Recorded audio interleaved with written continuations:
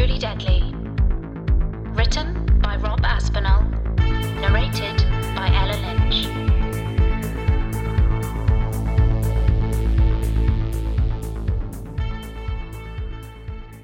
Chapter 30. Bonnie, Scotland.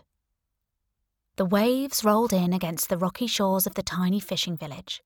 I was stiff all over after the fighting, and the National Express coach and the 2 local bus journeys I'd spunked the last of the changing room girls' cash on had taken hours and hours. Yet, as far as I knew, I'd managed to give the powers that be the slip. I stood next to the Laverstock Welcomes Careful Drivers sign, which someone appeared to have crashed into by the way the metal legs were bent and prized out of their concrete base.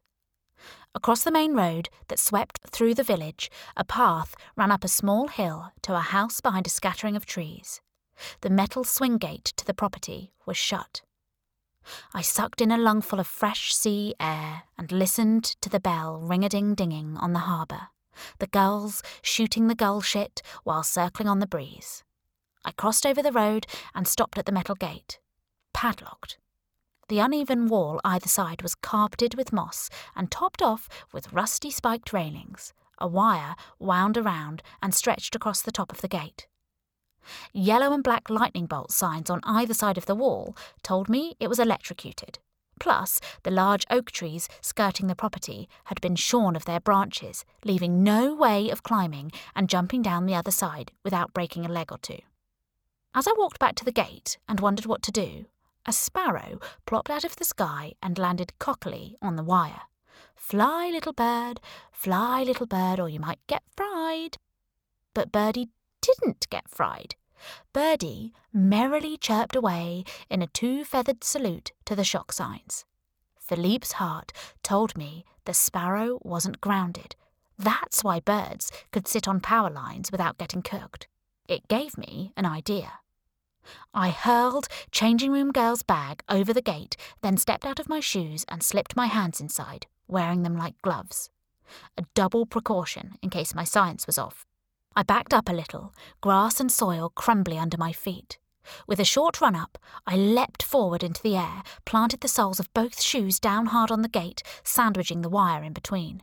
I front-flipped over like a gymnast, minus a couple of points for the wobbly landing. Voila! No shocks, and over the other side. I slipped my shoes back on, picked up the bag, and started off along the winding dirt track up the hill. The blustery wind coming off the sea was filtered by all the greenery. It was quiet, calm, and smelled of fresh pine and garlic herbs. Grey squirrels darted up and down trees, and more of those little birds danced in the air around the driveway, thick and cracked like sore lips in the sun. It was a bit like a nature trek, except with a hint of trespass and a pinch of impending doom, not helped by the security cameras fixed not so discreetly in the trees. The climb steepened as I got closer to the house. Better than a bum, tum and thighs workout, but doing nothing for the growing fever I felt throughout my body, like the coming on of a head cold. I was out here in the land that time forgot with no medication, way past pill pop time. The house was a large grey stone cottage with ivy crawling all over the front. It was ragged and leaning to the left. I knocked on the oak door, then ran my hand over its rough surface where the red paint was peeling off, year on year. Nobody answered, so I tippy-toed to peer through a window. Too dim to make anything out. I knocked again. I turned and took in the panoramic view. The village, the lighthouse, the main road, a straight mile either way. The harbour, the bay, distant hills, and the spot where the cold North Sea met the sky. I walked around the side of the house, another camera mounted on the wall, the fixings rusty and bound in cobwebs. A dented metal sheet blocked entry to the back. I threw my stuff over again before scrambling up and over the other side. Where my house had a concrete yard you couldn't swing a tadpole in, this one had a long strip of patchy grass ending in dark, spooky woodland. I knocked on the back door of the house. Tried the handle. It was open. A trap? This was how horror movies started. I ventured inside anyway. A traditional country kitchen with thick wooden tops, a gas hob range cooker, and a circular table under a white and blue check cloth. Everything old and dusty. Auntie Claire would have gone mental at the sink full of dirty dishes and empty congealed ready-meal trays piled up on the tops. "Hello," I said. "Anyone home?" I moved deeper into the house, greeted by a wide hallway with dusty wooden floorboards and a talking grandfather clock. There were 2 rooms to my right and a white wooden staircase to my left. It was musty. Everything smelled of old library books. I felt a presence. I heard a noise, a low grumbling. Every hair on my body stood to attention. I turned around, slowly. It was just a skinny black cat, peering at me through the staircase struts. I reached out to stroke it, but it lashed out with a paw and a yowl, shooting off up the stairs. At least the guy liked animals, unless he liked to cut their heads off and drink their blood. I crept into the living room, a giant open hearth full of ashes, a mishmash of furniture an old person might die in, a stag's head on one wall, newspaper clippings pasted along another. And weirdest of all, no TV. I crossed the room and got a better look at the clippings. UFO sightings, abductions, company mergers, crop circles, natural disasters, military tech, war, famine, suicide, political corruption, the UK, the US, the world. Paragraphs were circled in red marker pen, question marks squiggled, arrows drawn from one clipping to another.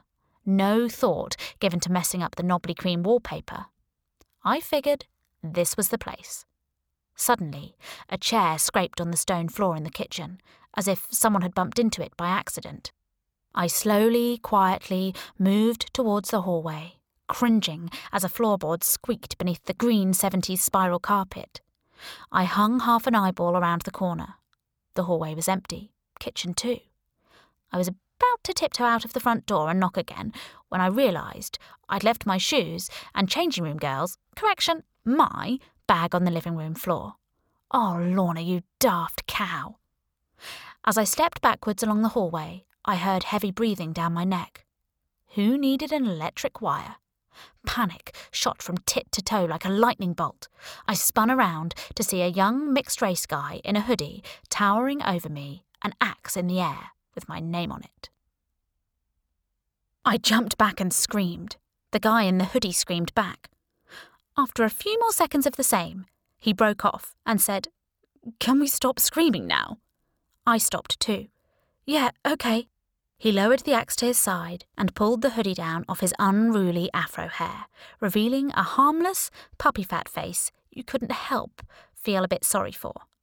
He pushed a pair of square, thick-rimmed glasses back up the bridge of his broad nose. "God," he said in a posh boy London accent, breathing heavy and clutching his chest. "You almost gave me a heart attack." "I nearly gave you? You're the one with the axe, Texas chainsaw." "Oh, firewood," he said, propping the axe against the stairs. "Who are you, anyway? What are you doing sneaking around my house?" "The door was open," I said. "I could have killed you." "Wait, the door was open?" "Yeah," I said. He slapped a hand to his forehead. "I need to stop doing that. All these bloody precautions to be undone by an unlocked door." He was a lanky 6'3", I guessed around 19, wearing a blue cable-knit Christmas jumper 4 months too early. "I get sidetracked sometimes," he said. "Sorry, who are you again?" "I'm Lorna Walker.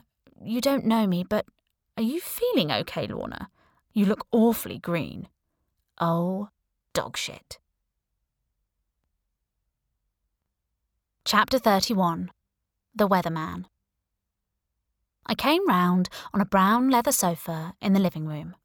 I checked the cuckoo clock on the busy mantelpiece over the fire. 2:20 p.m. I lay snug under a thick knitted blanket in rainbow patchwork, head resting on a soft white pillow. I felt a weight. I looked down and saw the black cat sitting on my thighs, staring, tail twitching. I shifted upright. The cat slipped further down my legs as I rose out of the blanket. It casually walked forward and reparked its bum on my thighs. I reached out to stroke it, my left arm jerking back at the wrist. I was cuffed to a chunky old radiator behind the sofa. "Hey!" I shouted into the house. "Hey!" I rattled the cuffs against the radiator leg. The cat still didn't move, aside from looking over its shoulder as if to say, "Hey, boss, bitch woke up." I rattled some more. "Let me go! Let me go!" The cat looked increasingly concerned. "Are you going to sort this noisy hoe bag out, or what?" Heavy feet came down the stairs. The owner of the house put his head around the corner. "Oh, you're awake." "Well, duh." I held up my hand in the cuff. "What the hell?" "Oh, yeah, just a sec." His body followed his head into the room, holding my gun. "What are you doing with a firearm in your bag?" he asked, scraping a chair over and sitting next to the sofa, just far enough away so he was out of reach. "Chill out, the clip's empty," I said. "And who said you could go through my stuff?" "Doesn't look like your stuff to me," he said, pulling changing room girl's driving licence out of her purse. "Who are you really?" he asked. "Who do you work for?" "I don't work for anyone. I'm doing my A-levels." He waved the licence in front of me. "I'd have expected more from MI5, or whoever you're with. I'm just a girl on my own." "Then what are you doing here?" "No one comes here, especially not girls." "They do when the whole world is out to get them." "And they call me paranoid," he said. "No, it's true. The government, MI5, MI6, I don't know, whoever, they're trying to kill me." "Why do they care about you?" "Because I've seen something. I know something. I've got something they want. I don't know exactly. These people came out of nowhere and started attacking me. At first, they wanted a list. Then they seemed happy just to bump me off." My captor leaned forward on his chair, running a hand over his mouth. "You, of all people, should believe me," I said, glancing over at the conspiracy collage on the wall. "You are the weatherman, right?" His eyes doubled in size. "Bloody hell, you're really telling the truth. I mean, the gun, the bruises." He took out a key and removed the cuffs. "Sorry, security precautions and whatnot."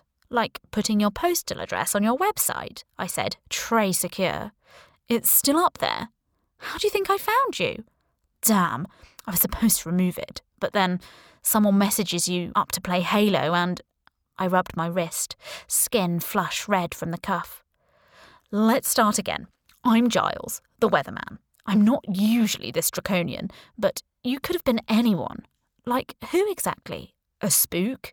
A crank? A wannabe vampire?" I get a lot of those. I keep telling them I'm not about the supernatural like other bloggers. I'm about the real stories. He tucked the gun away in my bag on a nearby grandma chair. "So," he said, "what brings you to Laverstock?" The more I talked, the bigger Giles's eyes grew. "That leads me to you," I said. "I came here. I don't know. I guess I didn't know what else to do." Giles sat in silence, hands clasped together with index fingers pressed against his chin. "So, this list," he said, "the contact lenses. I haven't got them on me. I hid them at home before I went for my hospital appointment, but I remember the list. All the numbers, in sequence. Supercomputer memory seems to be another of my new things." "Then great," Giles said, already up and walking. He stopped at the door. "Follow me." He led me to a door under the stairs. "It might not make much sense, though," I warned him. "Just a random bunch of dates and coordinates. Could be anything." "It sounds like something to me," he said, leading me down a winding set of stone steps into a cool, dark place where everything echoed. "Bear with me," he said, disappearing into the darkness. I heard him throw a heavy mechanical lever. Industrial-grade strip lights blinked into life, revealing a basement hideaway / panic room / war room.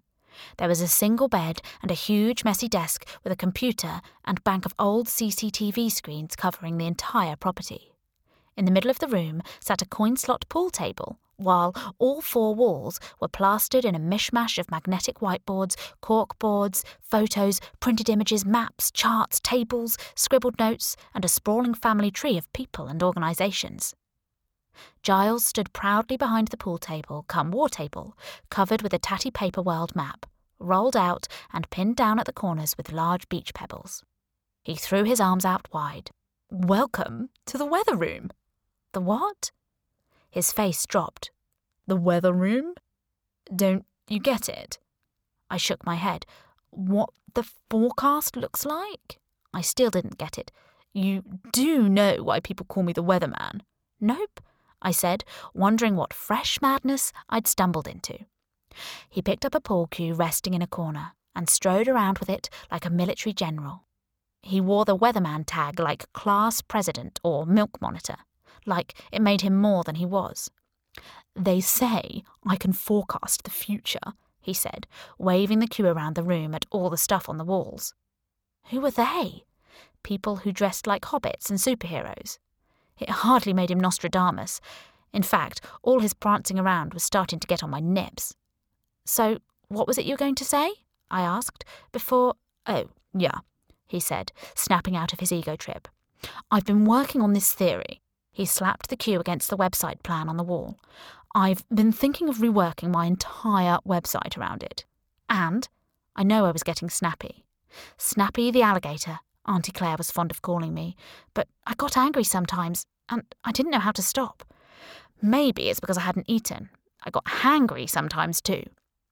Giles ambled over to the family tree maps, green and white stripy boxers sticking out of the low-slung grey skinnies falling off his arse.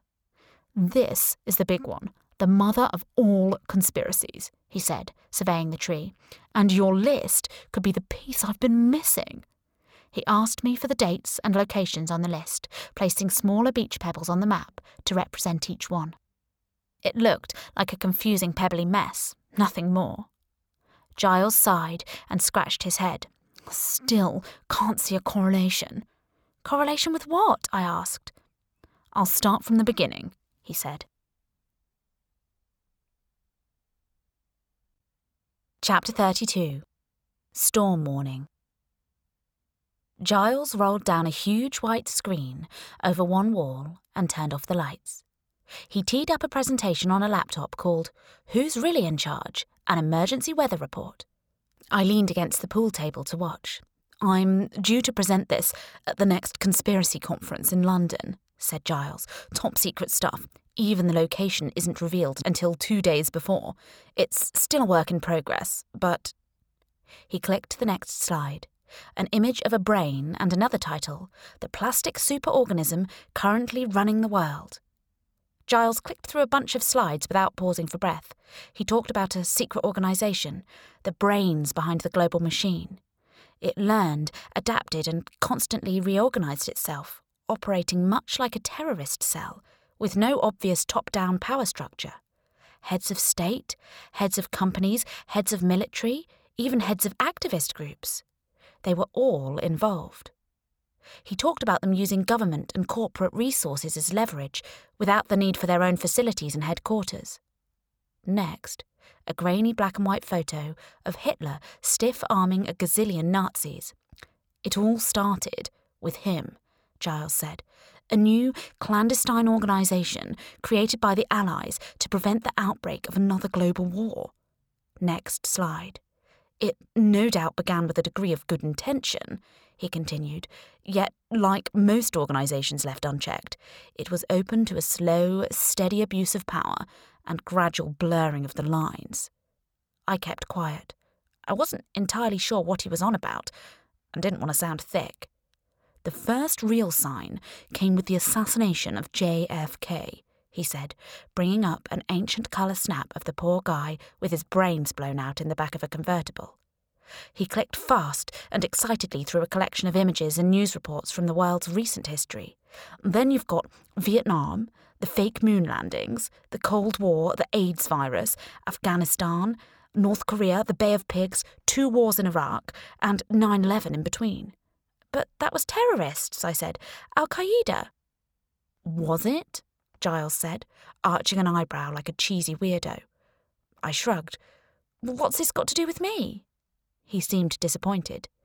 I've got another 10 slides yet. Sorry, carry on. He clicked onto a collage of logos. Tons of big brands, oil giants, plus a few technology companies I'd never heard of. So far, I've covered the headlines, he said. The usual conspiracy theories. is just the tip of the iceberg. You're also talking corporate giants, advertising, the media, and government agencies. This isn't just a few Western nations vying for oil and rebuilding rights. It's global. It's endemic. It extends to engineering, technology, religion, oil, water, banking, financial meltdowns, consumer slavery, pandemics, Ebola outbreaks, the war on drugs, the war on terror, the internet. Giles was talking so fast, I thought his head was going to explode. Okay, I get it, I said. The whole enchilada. An all-you-can-eat enchilada buffet, he said. I believe that this one organisation is responsible for everything of consequence that's happened since the end of the Second World War. And if I'm right, the last 70 years have been one big experiment. They've been treating the world like a giant laboratory. Now they're finally ready to go live. You ever played Call of Duty, GTA? He continued. Who hasn't? I said. Militainment, the steady militarisation of children's entertainment, softening minds to organised military action and violence. They're priming us for something, I'm sure of it. Giles flipped through to a slide full of super anvil thunderclouds that read, The Forecast, Storm Warning. He calmed himself and spoke with a hush, like this was the really important bit. A global power play is coming. I feel it in my bones. And I'm almost never wrong. Almost never wrong. This was the problem with weathermen. They'd tell you it was going to be sunny, then it would rain. They'd predict rain, then you'd get sun. Half the time you'd venture out wearing wellies and a coat when you could have gone for sandals and a t-shirt. Nope, I didn't trust weathermen or their forecasts. How do you know all this? I asked. Giles paused in the beam of the projector. I don't. Sounds like it's just a theory, I said. Well, everything's a theory until it happens, he said. I already had my doubts about Giles. Now I was having more. He didn't seem all there. He clicked through the rest of his presentation in silent defeat. I was pissing on his bonfire. The wrong crowd. The conspiracy mentoids would lick this shizzle off a shit stick, but I wondered if he was a bit loco. Then I saw something that made me jump. Literally like an uncontrollable spasm. Stop! What is it? He asked. Go back to the slide before, I said. Giles clicked back through to a grid of faces, each attached to a name. I walked in front of the beam, casting a shadow on the screen. I pointed at a photo of the Sultan from the desert. Remember the dreams I told you about? That's the guy whose head I chopped off. Sultan Faisal Shamoon, said Giles. There was a video of it on YouTube. Rumour has it he traded a third of his country's oil to an unknown bidder, but there was no record of any payment. Next, I spotted Hampton's guy, and him. I shot him. He fell off a cliff. That's Alan Watson, US congressman, suspected of receiving payments for lobbying certain policy changes. His body washed up on the beach. They said he and his guards were shot and killed, an act of undeclared terror. Oh, and this guy too, I said, pointing at the man Philippe and Inga had kidnapped in Paris. They took him away in a helicopter. He's alive and well, unfortunately, said Giles. Yevgeny Sokolov, Russian oligarch, former mafia, supposedly has half the Kremlin on the payroll. So Philippe won his bet, I said. Turns out he was a dangler. What? Giles asked. Oh, nothing, I said. I didn't realise Sokolov was mafia. Seemed like a really nice guy. I don't think any of these guys could be described as nice, Giles said. This is how I know something big is happening. Pieces are being moved into place. Pawns knocked off their little squares. Giles didn't talk anything like his age. He was 19, going on history teacher. So, to cut a long, confusing story short, I said, it's not the government trying to kill me. I very much doubt it, Giles said, turning the lights back on. MI5 would have bugged your house, your phone, your computer first. The people after you don't wait and watch on the sidelines. They do what they want, when they want. He fired up his computer and checked his email. But there are laws, I said. You can't just... You can if you don't exist, Giles said, falling silent and staring at the screen. Lorna, I think you should see this. Giles angled his computer monitor towards me. It was a live BBC News stream with bird's-eye footage of the aftermath of the chase on Barton Bridge, the Trafford Centre cordoned off by the police, and my library card mugshot superimposed in the top right corner. Giles did some rapid-fire searching. I was kind of famous, trending for all the wrong reasons. The Guardian had a live update feed on their homepage. Girl steals ambulance from Manchester Hospital. Rampage causes carnage on M60 motorway and local roads. 2 doctors brutally stabbed at hospital. Security guard shot during ambulance escape. 4 people killed in chase. 1 body pulled from water. Several in hospital with shock and injuries. Recent heart transplant to cure terminal condition. History of mental illness. Girl named as 16-year-old Lorna Walker. Walker was taking a cocktail of medication. Violent episode at home the night before. Pulled a gun on unsuspecting shoppers. Girl still at large, presumed armed and dangerous. I couldn't believe what I was seeing. I was furious, horrified, and in deeper dung than a goldfish in a piranha tank. Up until now, I'd been clinging onto the idea that I could somehow return to Manchester. I'd been so close to a normal life. Yet there was no going back. I could see that now. As Giles put it, my God, you're enemy number 1. This is real, really, really real. The pair of us sat in silence for what seemed like an hour. Giles quietly surfing the news sites, giving me some mental space. After a while, I came to a conclusion. The facts weren't going to change, so what good was crying about it going to do me? If my heart condition had taught me anything, it was to look forward, not back. Yeah, it was crazy, and it was a world I had no place being involved with. But I was involved, whether I liked it or not. What I needed now was a plan. This has been Truly Deadly, written by Rob Aspinall, narrated by Ella Lynch.